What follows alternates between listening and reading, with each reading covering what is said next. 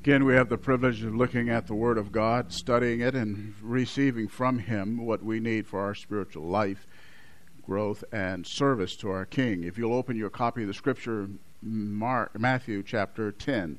Matthew chapter 10. We have been in this gospel for a number of weeks. I think you know that. If you've been here recently, or you've been a regular attendee, or member of our fellowship, Matthew chapter 10. We pick up this morning in verse 5 of the Gospel of Matthew.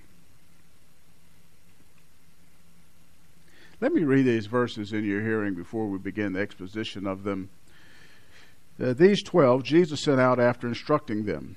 Do not go in the way of the Gentiles, and do not enter any city of the Samaritans, but rather go to the lost sheep of the house of Israel. And as you go, preach, saying, the kingdom of heaven is at hand. Heal the sick, raise the dead, cleanse the lepers, cast out demons. Freely you received, freely give. Do not acquire gold or silver or copper for your money belts, or a bag for your journey, or even 2 coats or sandals or a staff. For the worker is worthy of his support. And whatever city or village you enter, inquire who is worthy in it, and stay at his house until you leave that city. As you enter the house, give it your greeting. And if the house is worthy, give it your blessing of peace. But if it is not worthy, take back your blessing of peace. Whoever does not receive you, nor heed your words, as you go out of the house or that city, shake the dust off your feet. Truly I say to you, it will be more tolerable for the land of Sodom and Gomorrah in the day of judgment than for that city. Our subject for these verses, harvest instruction. As it was in Jesus' day, so it is in our day with respect to the need of men. The man may live in a different zip code, have a different culture, possess the marvels of modern technology. Boy, don't we know it. But the crying need of man from God's standpoint, the one that really matters, is his need for the gospel. It is his need for salvation. That need trumps any other need that meeting. When Jesus sent his men into the harvest field of Israel, he had equipped them with authority and power and a message to meet that need. Both the authority they wielded and the message they proclaimed reveal the reality of the kingdom of heaven. And the kingdom of heaven is the kingdom of salvation. It is the sphere of God's rule over the hearts of those who have submitted to him through faith. Our wisdom as a local church, as individual believers, is to trust Jesus' prescription, his spiritual prescription for the ills of man, for the sickness of his soul, and apply the divine cure. The world, of course, and even sadly, some Christians provide answers or so-called cures for man's ills that are not in line with the divine prescription. What they offer is the spiritual equivalent of duct tape. You see people with duct tape on their vehicles or other places. You want to say, why don't you all get that fixed? Now, if you got duct tape on your car, I'm not talking about you. I'm just trying to make a point. And we know it's not a fix. It's an illustration, you understand? We know that's temporary. They know that there's a real fix. But sadly, there are some Christians don't know where the real fix is. Man can't be fixed by entertainment. He cannot be fixed by applying some superficial felt need cure. He needs his deep need met. Superficial answers cannot repair broken humanity. And humanity is broken. He is it's sin sick. And if you pay attention to what's transpiring in the world today, you can't help but notice that something is profoundly wrong with human beings. You see the sins that they commit, and you ask the question, what is wrong with man? At the same time, you know what's wrong with him, if you have a biblical perspective on the condition of human beings. Jesus, with the ministry of the 12, sending them to Israel, he is going to provide for them the answer, the ultimate answer for their ultimate need. The ultimate need is spiritual. And we have to have this in our minds. We need to cement in our thinking that the ultimate need of man, from which all of his problems flow, is spiritual. Without question. Man's is alienated from God.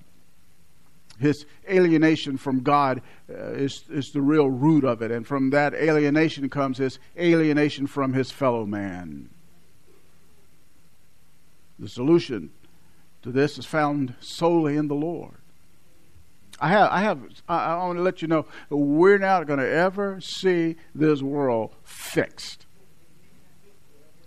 I'm glad there are some people trying to do some things to make it better, but it's not going to be fixed. This is a duct tape world. Not until Jesus comes. And his word is what needs to be applied to men. So Jesus sends his men to lost men. And we see here in our text, we're going to learn from what he does, his priority. Number one, his priority. Verse 5a. These 12 Jesus sent out after instructing them. Let's stop there at the A portion of this verse. These 12 Jesus sent out. He sent them out in pairs according to Mark chapter 6 verse 7. And that was for mutual support as they would work their way through the cities and the towns and all of that to share the message of Christ. They needed one another as they did that. They were sent out by Jesus. Thus they were authorized to speak on his behalf. They were authorized to preach by the God-man. And as Christians, so are we. We have been authorized by the one who has all power and authority in his hands to speak to people in the world. The Great Commission that we enjoy now, we have the authorization from God himself to go to our neighbor, to go to people and tell them what God wants them to know. And he sent them out to share the message. Another thing we need to understand about this sending out is this. By sending the 12, we see one of the evidences of the love of God for his sinful creatures. Think about that. He offers them the gospel. That's his love expressed. He calls the reprobate to repentance. He gives sinners the opportunity to turn from their rebellion against him. His kindness, as Romans 2 says, is for the purpose of them turning to him. He is patient with sinners. He gives them an opportunity to hear and to believe. That's his love. That's his grace that extends to lost men. The reason they are still alive and they haven't been judged and cast eternally into hell is because he is a God of love and patience and grace. He's God of mercy. And so he sends them to tell them the good news. And the word there is instructing. Jesus is in charge of the spiritual harvesters. Did I tell you the name of this message? Harvest Instructions. Jesus is in charge. Ministry is to be done according to his dictates, according to his directions, according to follow what he says. It's laid out in the epistles for how we're to conduct ministry. We're to do it the way he commands us to do it. He tells us how to make disciples. So what we do, we look at the Word of God and we follow how he instructs us to do so. And we're obligated to do so. When he instructs, we're bound to follow his rules, his word. Our Lord prioritizes Israel in the B portion of this text. You see it there. It says, do not go in the way of the Gentiles, do not enter any city of the Samaritans. Now, let me explain this prohibition against ministry to Gentiles and Samaritans. It was for the apostles in their initial missionary journey. It was temporary. Their future ministry would include both groups. Matthew chapter 28, 19 and 20. Acts chapter 1, verse 8, for example, Samaria is specifically mentioned. But at this point in their training, the 12 were barely up to the task of witnessing to their own people effectively, much less witnessing to Gentiles and Samaritans. They weren't ready.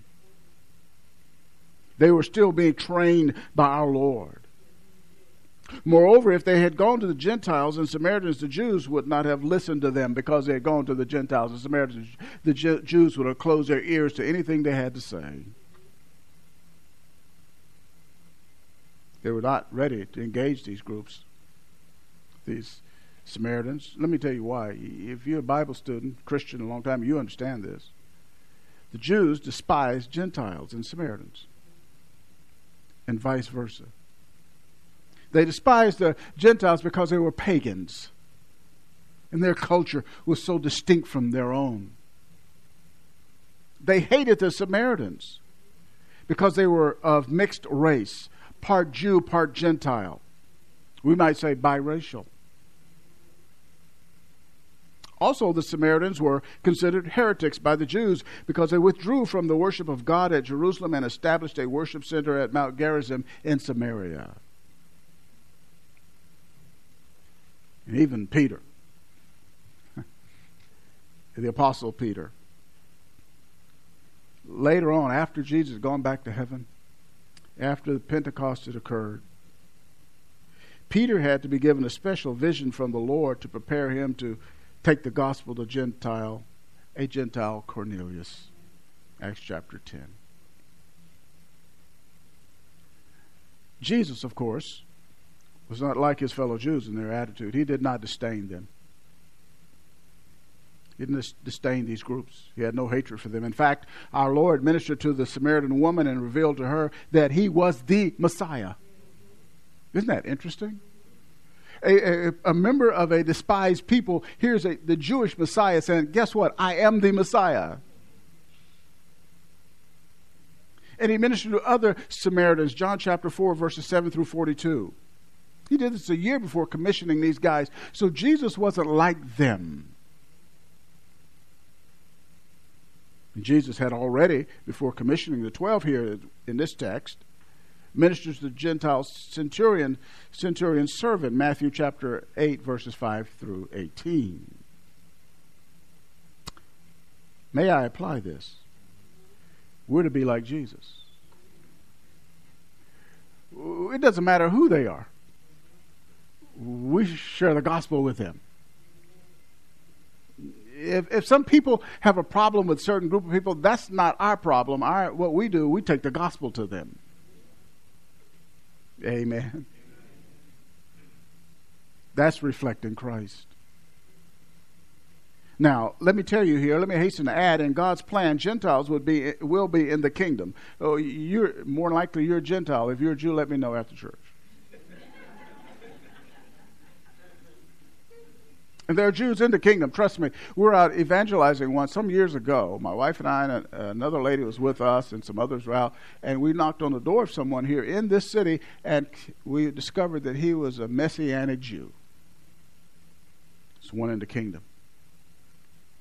And we rejoiced with our Jewish brother. Now, in God's plan, Gentiles will be in the kingdom.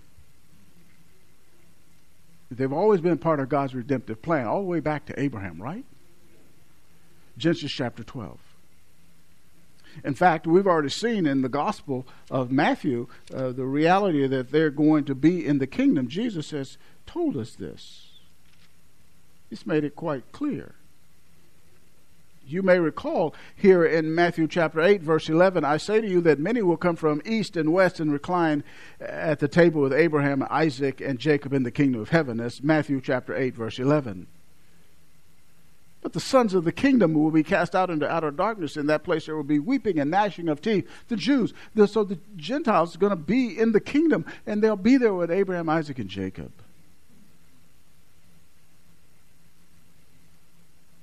Jesus, in John chapter 10, verse 16, said he had other sheep, not of this sheepfold. He was referring to Gentiles. He, as the good shepherd, would lay down his life. He would die for both Jews and Gentiles. Shepherd of both. Jesus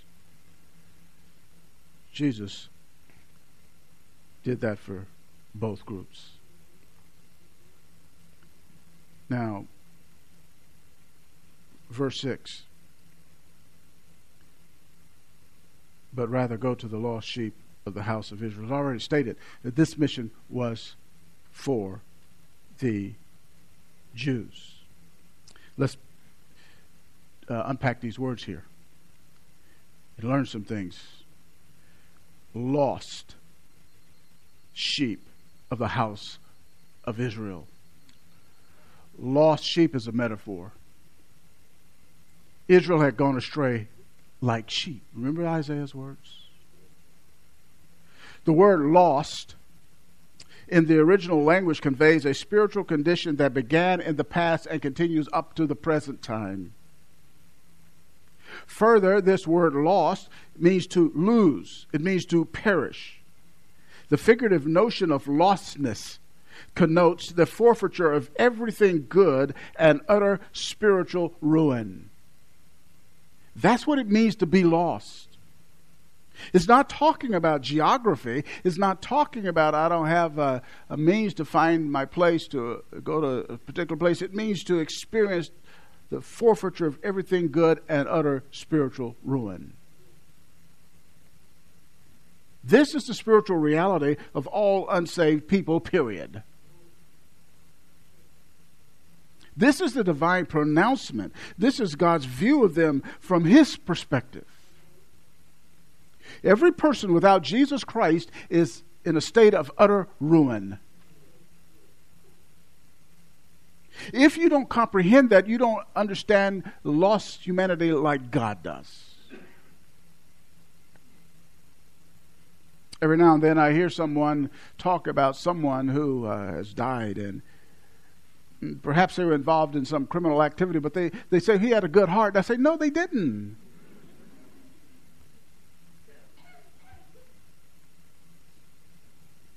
Without Jesus Christ, they're utterly ruined in life, and the utter ruination of their experience is realized in eternity.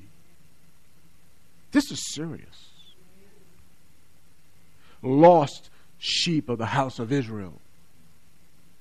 Understand, people are really, truly lost. They're away from God. They're hell-bound. Their lives right now are in a state of spiritual ruin. It doesn't matter what they do in life. It doesn't matter how high they ascend in society, or if they're at the lowest point in society, or somewhere in between. Without Christ, they're in a state of utter ruin. And the reason I really point this out and underscore it, because you need to know that as a Christian. Jesus said to the lost sheep of the house of Israel, He didn't say to the good old boys. They're nice people. Lost sheep of the house of Israel. We have to see people for who they are from God's perspective. Now, Jesus came to save His people from their sins. Matthew 1:21. Even Jesus was sent to the lost sheep of the house of Israel. Reason Jesus sends these men here, another reason is this: Israel was still God's chosen people, and the kingdom was still to be offered to Abraham's descendants first. You recall Jesus is saying in John chapter 4, verse 22, salvation is from the Jews. What our Lord meant by that is it comes to them first and through them and comes to the rest of the world. Salvation is from the Jews. It comes to them first, comes through them, and then comes to the rest of the world. Paul carried that out as well. Romans 1:16, for I am not ashamed of the gospel, for it is the power of God unto salvation to all who believe, to the Jew first and to the Greek. Acts chapter 13, verse 5, Paul's pattern was that he would go to the synagogue first. And when they refused, he'd go to the Gentiles. That's a priority. Jesus circumscribed these men's first initial foray into the harvest field to the Jews. That's the priority. The proclamation, next thing we see here. The proclamation. And as you go, verse 7, preach, saying the kingdom of heaven is at hand. To preach, not what I'm doing. It's not the idea. People always can think of preaching as a guy standing behind a desk and expositing Scripture. No. The word here is caruso. The original, it means to herald. Herald was to faithfully report the word of the one by whom he was sent. That's what a herald does. A herald is one who says, I'm going to tell you what the one who sent me told me to tell you to say. He was not to invent his own message. He is not to be original. He is to merely repeat what he has been told to repeat. It's his job just to utter what the one who sent him to say. It's a matter, in this case, of obedience to Jesus Christ. And notice what the message is. It says here, the kingdom of heaven is at hand. This was the message John the Baptist preached. It was the message that Jesus preached. And it's the message that the apostles were to preach. Mark's account of this same event has three words. Men should repent. Mark chapter 6. Putting it together, repent, for the kingdom of heaven is at hand. That's what Jesus said in Matthew 4:17, is what John the Baptist said in Matthew chapter 3, verse 2. The kingdom of heaven, sphere of salvation, repentance and faith. Faith in Christ. How do you enter the kingdom of heaven? You repent of your sins, and by faith in Christ, you enter the narrow gate. Matthew chapter 7, verse 13. Now, what we do, faith in Christ, because of the crucifixion and the death and burial and resurrection of Christ, we include the atoning death of Christ. When you trust Him, you come into church, you come into the kingdom. Now, let me tell you why it's important to give God's message. The message we're commanded to preach. When we share the message or the gospel, God confronts men in the message proclaimed. God confronts men. It's just not you. When you're sharing the gospel, it is God Himself confronting the sinner. God the Holy Spirit confronts men in their sin. He convicts them of sin, righteousness, and judgment. John 16:8. He is the unseen person on the scene when you are sharing the gospel. He is there and He is doing His work. This doesn't happen with a mere man-made message. God also saves men by the message heralded or preached. He is the one doing it. In fact, see in 1 Corinthians chapter 1, if you'd like to look there with me for a brief moment, I want to show you this. 1 Corinthians chapter 1, verse 21. I'll tell you what God does. He takes a message. Now, and you need to see something here is fascinating. 1 Corinthians 1, verse 21. For since in the wisdom of God, the world through its wisdom did not come to know God, God was well pleased through the foolishness of the message preached to save those who believe. Foolishness is from the standpoint of human beings who see the gospel as moronic. The message preached, those two words, heralded, is the word heralded. God uses that message not only to confront men of their sin and sin, righteousness, and judgment, but also to save men who believe. That's why we're to share God's message. Because God's message is effective. That's why we herald it and not our own. You don't have a message that can save a soul. Your words don't have that kind of power. Your ideas can't accomplish that end. Only the word of the living God has the power to save a sinner. And that's the word we're to preach. It's the word we're to share with sinners. It's the word God uses. He says, don't give your opinion. Everybody's got one. They're like eyeballs. Give them the word of God. That's what God uses. Now, the next thing in verse 8 here, back in our text, we'll see it says here, heal the sick, raise the dead, cleanse the lepers, cast out demons. Freely you receive, freely give. Here's the deal. Miraculous powers validated the message. They authenticated the apostles' message that the kingdom of heaven indeed was near. The miraculous powers credentialized the message. The kingdom indeed was there. How do we know that what you're saying is true? Well, look what we do. Heal the sick. Cleanse the lepers. Cast out demons. Those three things, the healings and delivering from evil powers, not only validated the message of the apostles, but they also showed God's compassion and mercy for people. God is compassionate. He is merciful to people, to sinners. Not that we deserve it, not that we're worthy, we're not. What we really deserve is a place reserved in the hottest hell.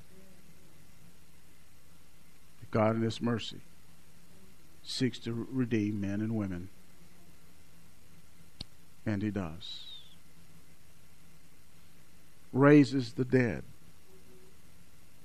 showing the power of the kingdom over death. Jesus says to the men, freely you receive, freely give.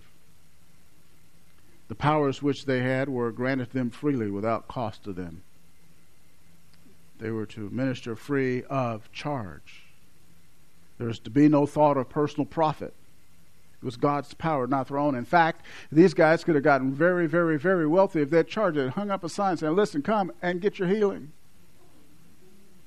Now, if you invest 500 denarii in my ministry, I can get you healed. They didn't do that. Do you know what God thinks about people who do that? Try to use His power for personal profit? I'm going to show you. Turn with me to Acts chapter 8. Acts chapter 8. There's a man named Simon. Acts chapter 8.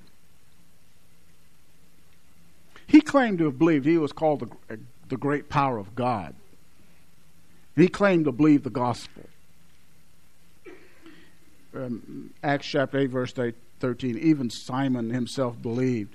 And after being baptized, he continued on with Philip. And as he observed signs and great miracles taking place, he was constantly amazed.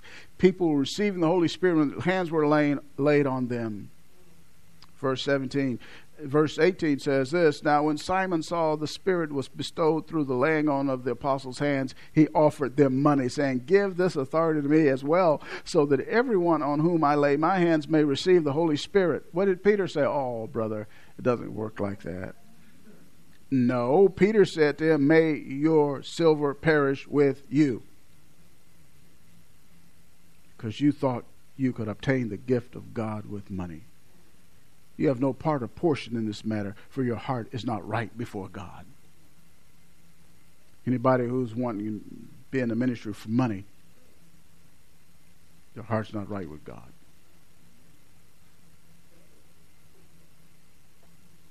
Be mindful of these people. They want your money.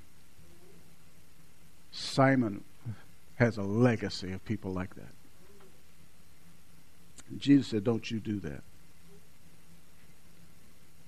So there's the priority. There's the proclamation. Here is the prohibition. Notice what our Lord says. Do not acquire gold or silver or copper for your money belts or a bag for your journey or even 2 coats, sandals, or a staff, for the worker is worthy of his support. Jesus gives this prohibition to teach the apostles to trust the Lord for their needs. He says, don't take a bag for your journey, probably a food sack. God, trust me, I'll meet your needs. The worker is worthy of his support. Here's the divine principle. God will take care of his people, his men. Those who preach the gospel are to live by the gospel. 1 Corinthians 9:14. Pastors. Now this can be self-serving, but so be it. I got to give you all the word of God, right? I'm just going to tell you the truth. 1 Timothy 5. And I'm not saying this because it doesn't happen here, but I want you to understand, why do you pay the preacher? Because God said so. Amen. Y'all can amen God. You ought to. It says, 1 Timothy chapter 5, verse 17 and 18, the elders who rule well are to be considered worthy of double honor, especially those who work hard at preaching and teaching. For the scripture says, you shall not muzzle the ox while he is threshing, and the laborer is worthy of his wages. That's what God says do. That's his principle. That's the word of God. We don't look to sinners to do it. In a church, the people of God are to do it. Now go back with me, if you will, to Matthew chapter 10. Next point, the peace. The peace. And whatever city or village you enter, inquire who is worthy in it and stay at his house until you leave that city. As they traveled on their missionary tour, they needed a place to stay, obviously. They didn't have hotels like we do today. So they would have to stay in someone's house. But they would find someone who was worthy. Worthy means someone spiritual, has good moral character, lifestyle known to be godly, someone open to the message. They would avoid ungodly associations that would undermine their testimony, even their own spirituality. Find somebody who is right, godly. They would stay there. Give that house your greeting. Now, the next thing, verse 12, as you enter the house, give it your greeting. If the house is worthy, give it your blessing. Give it your blessing. How's the house worthy? They want to receive you. They want the message that you give to them. How do you give the blessing? The peace is the word there in verse 13, the last word in the verse. Peace is eirene in the original tongue. It's the equivalent of the Hebrew shalom, which means wellness of body, mind, and spirit. How are they to give the blessing to the people whose house they came into? Simple. They were to minister them to the full. They were to feed them the word of God. Those who wanted it would receive it in the fullness. That's how you do it. That's what they were to do. Next thing, punishment. Whoever does not receive you nor heed your words, as you go out of the house of that city, shake the dust off your feet. That's a dramatic gesture, isn't it? It's a dramatic gesture of repudiation. And it was borrowed from a Jewish practice. Jesus uses this in a spiritual sense. See, what the Jews would do when they left Gentile lands, they would shake the dust off their feet. They didn't want to soil their homeland with Gentile dirt. And what Jesus does, he takes it and uses it differently to express a spiritual point. When they reject the gospel, you show your repudiation of them by shaking the dust off your feet. Now, let me hasten to add, Jesus doesn't mean we're to do that to a person who's slow to understand or believe the gospel, because there's some, for example, there are Christians who didn't believe the gospel the first time, didn't believe it the second time, or maybe the third time. They weren't resistant to the gospel, they just weren't believing, it just didn't come to faith at that point.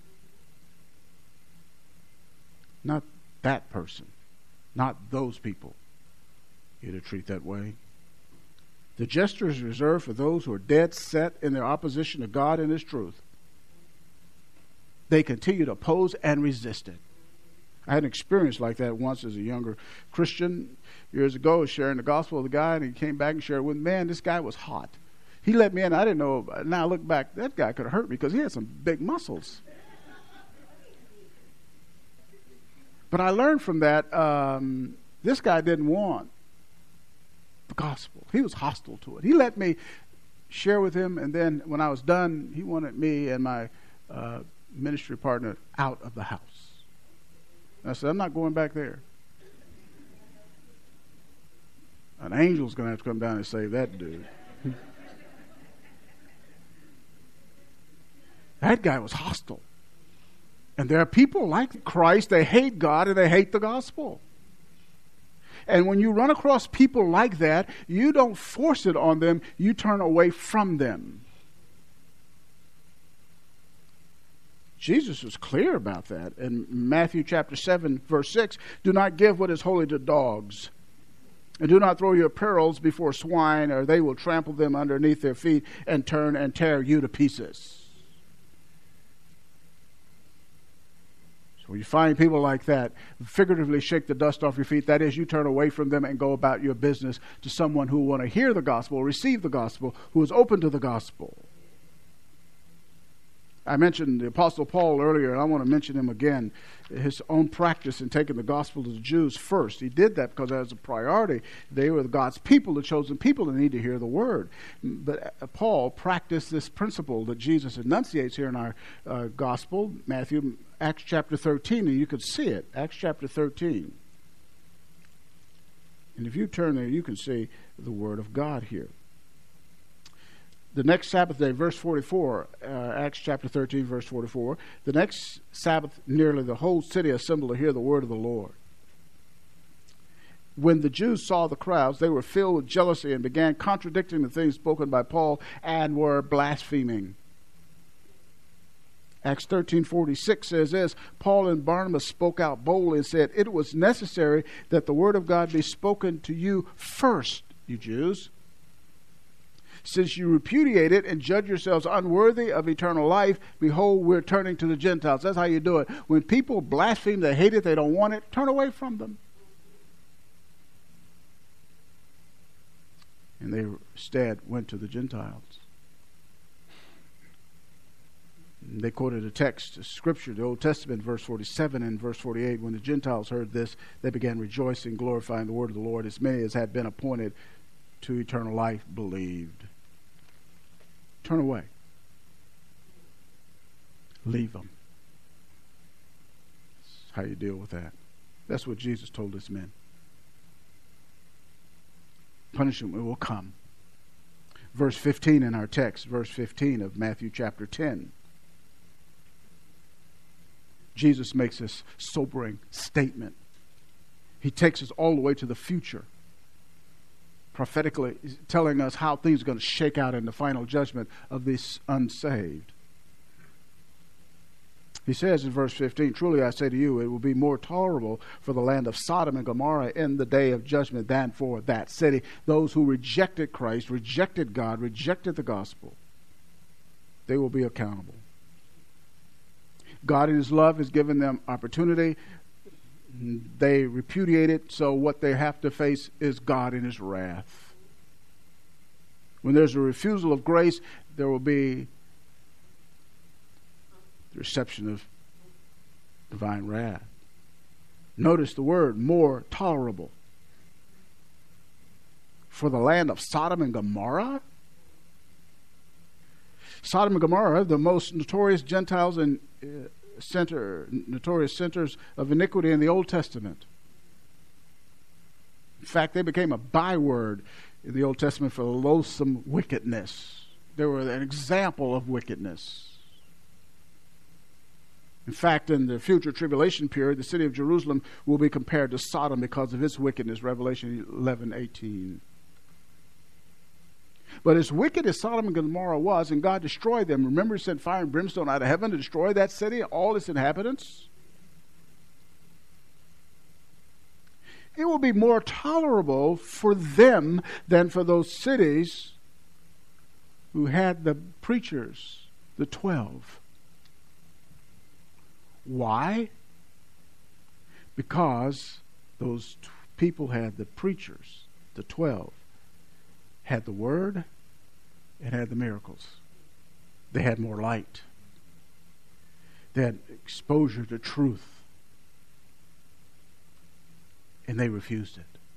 There's a greater accountability when one has greater exposure to divine truth.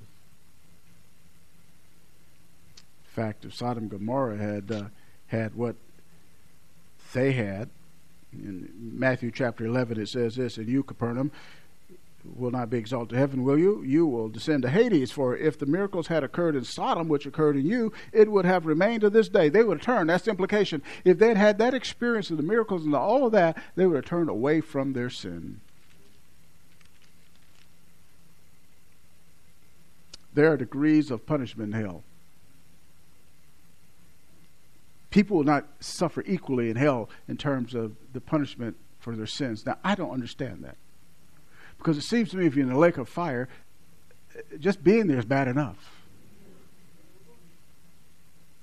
But Jesus says more tolerable. What that means is it's got to be it's beyond our comprehension. We can't grasp this. The reality is God is a God of justice. He does what's right. And He punishes people even in eternal judgment according to their sins.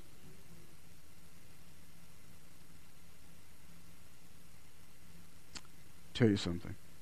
That's why we have to give people a gospel. Pray they come to Him. Tell you how bad it's going to be to illustrate this point I'm making about the greater tolerability of those who have greater light or less light than those who had greater light. Hebrews chapter 10. And I'm going to close with this. Hebrews chapter 10. Verse 29. Here's this principle again, enunciated in the Scripture. Greater degrees of punishment for those in hell who rejected greater light. Hebrews 10, verse 29. How much severer punishment do you think he will deserve, who has trampled underfoot the Son of God and has regarded as unclean the blood of the covenant by which he was sanctified and has insulted the Spirit of grace? It's an expression of contempt. The punishment would be more severe for that person than for the person who violated the law of Moses. Because they had all that light, who Christ is. Holy Spirit was saying, He is the one. And they say no. They treat Him, Christ, with contempt. The punishment will be greater. I hope that helps us to understand the real issues in human life. There's so many things that go on in the world. But the bottom line is this. A person is either in the kingdom or not. They're headed either for heaven or they're not. When it is finally said and done, that's all that ultimately matters. We have the message that men need for their souls. Let us faithfully share that word with lost men and women. Seeing the way God sees them. Without Christ, they're lost. Let's be his harvesters in the harvest field. Share his saving message. Amen. Father in heaven, we thank you for this reminder, this reality check. Jesus' instructions in the Word of God about the real state of man and what man needs. Help us who know you, who've been rescued by the gospel, to be faithful in sharing it with those who need it. I pray these things in Christ's holy name. Amen. We want to share together now in the Lord's table. This really